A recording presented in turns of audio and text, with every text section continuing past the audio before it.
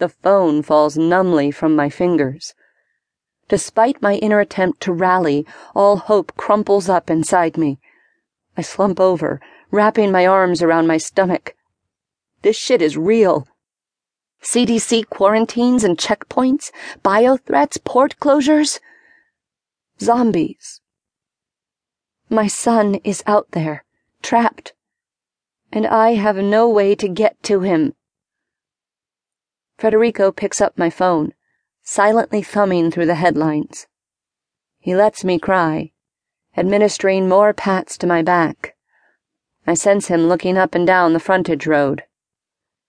"This isn't over, Kate," he says, "not by a long shot." What are you talking about? I raise bitter eyes. In case you didn't notice, my car is completely fucked. Even if I did have a car, there's a CDC quarantine and the fact that zombies swarm cars. Carter is barricaded in his dorm room with no one to help him. We're stuck here. Federico gives my back a final pat and pulls me upright. Looking me in the eye, he says, "Lace up, Kate. We're hoofing it." I blink stupidly at him. What?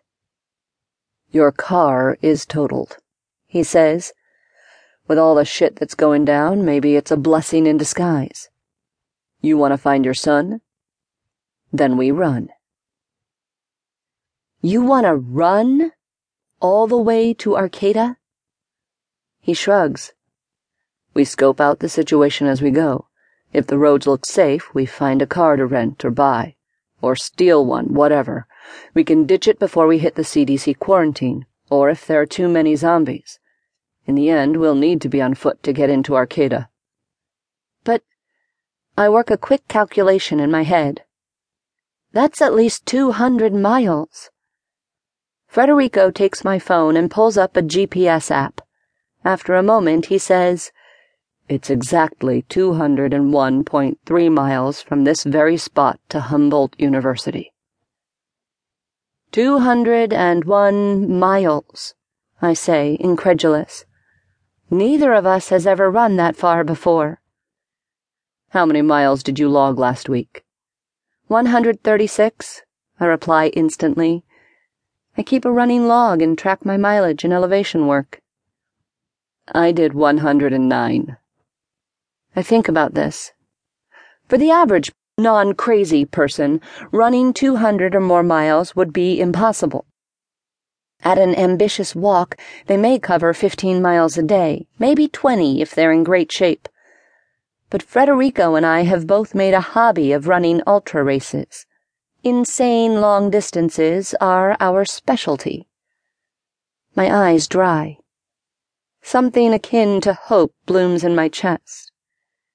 If we only stop once or twice for catnaps, ultramarathons are run with little to no sleep, we can make good time. If we can find a car to use for a while, we can make really good time. Do you think we can make it in 2 days? Federico, sensing my budding optimism, considers this. "Maybe, if we can knock out some distance in a car," he says at last. "If we make the majority of the trip on foot, 3 days is a safer estimate." "But we'll be on the road," I say. "Road running is always faster than trail running, and we've both done 100-mile trail runs in under 24 hours. "I haven't done a sub-24 in over 5 years, trail or road," he replies. "The farther we go, the harder it will be to hold a decent pace. There's no guarantee we'll even be able to stay on the road. If things get hairy, we may be bushwhacking." 72 hours. I nod, letting this new reality sink in. I might not be cut out for zombie killing, but I am a long-distance runner. Okay. I pick up the phone and send one last message. "Sit tight, sweetie. Federico and I are coming to get you. Be there as soon as we can." 5 seconds later, my phone rings. Carter's smiling face pops up on the screen, an odd juxtaposition to everything that's going on. "Put that thing on silent," Federico says. I obey, then hit the speaker button.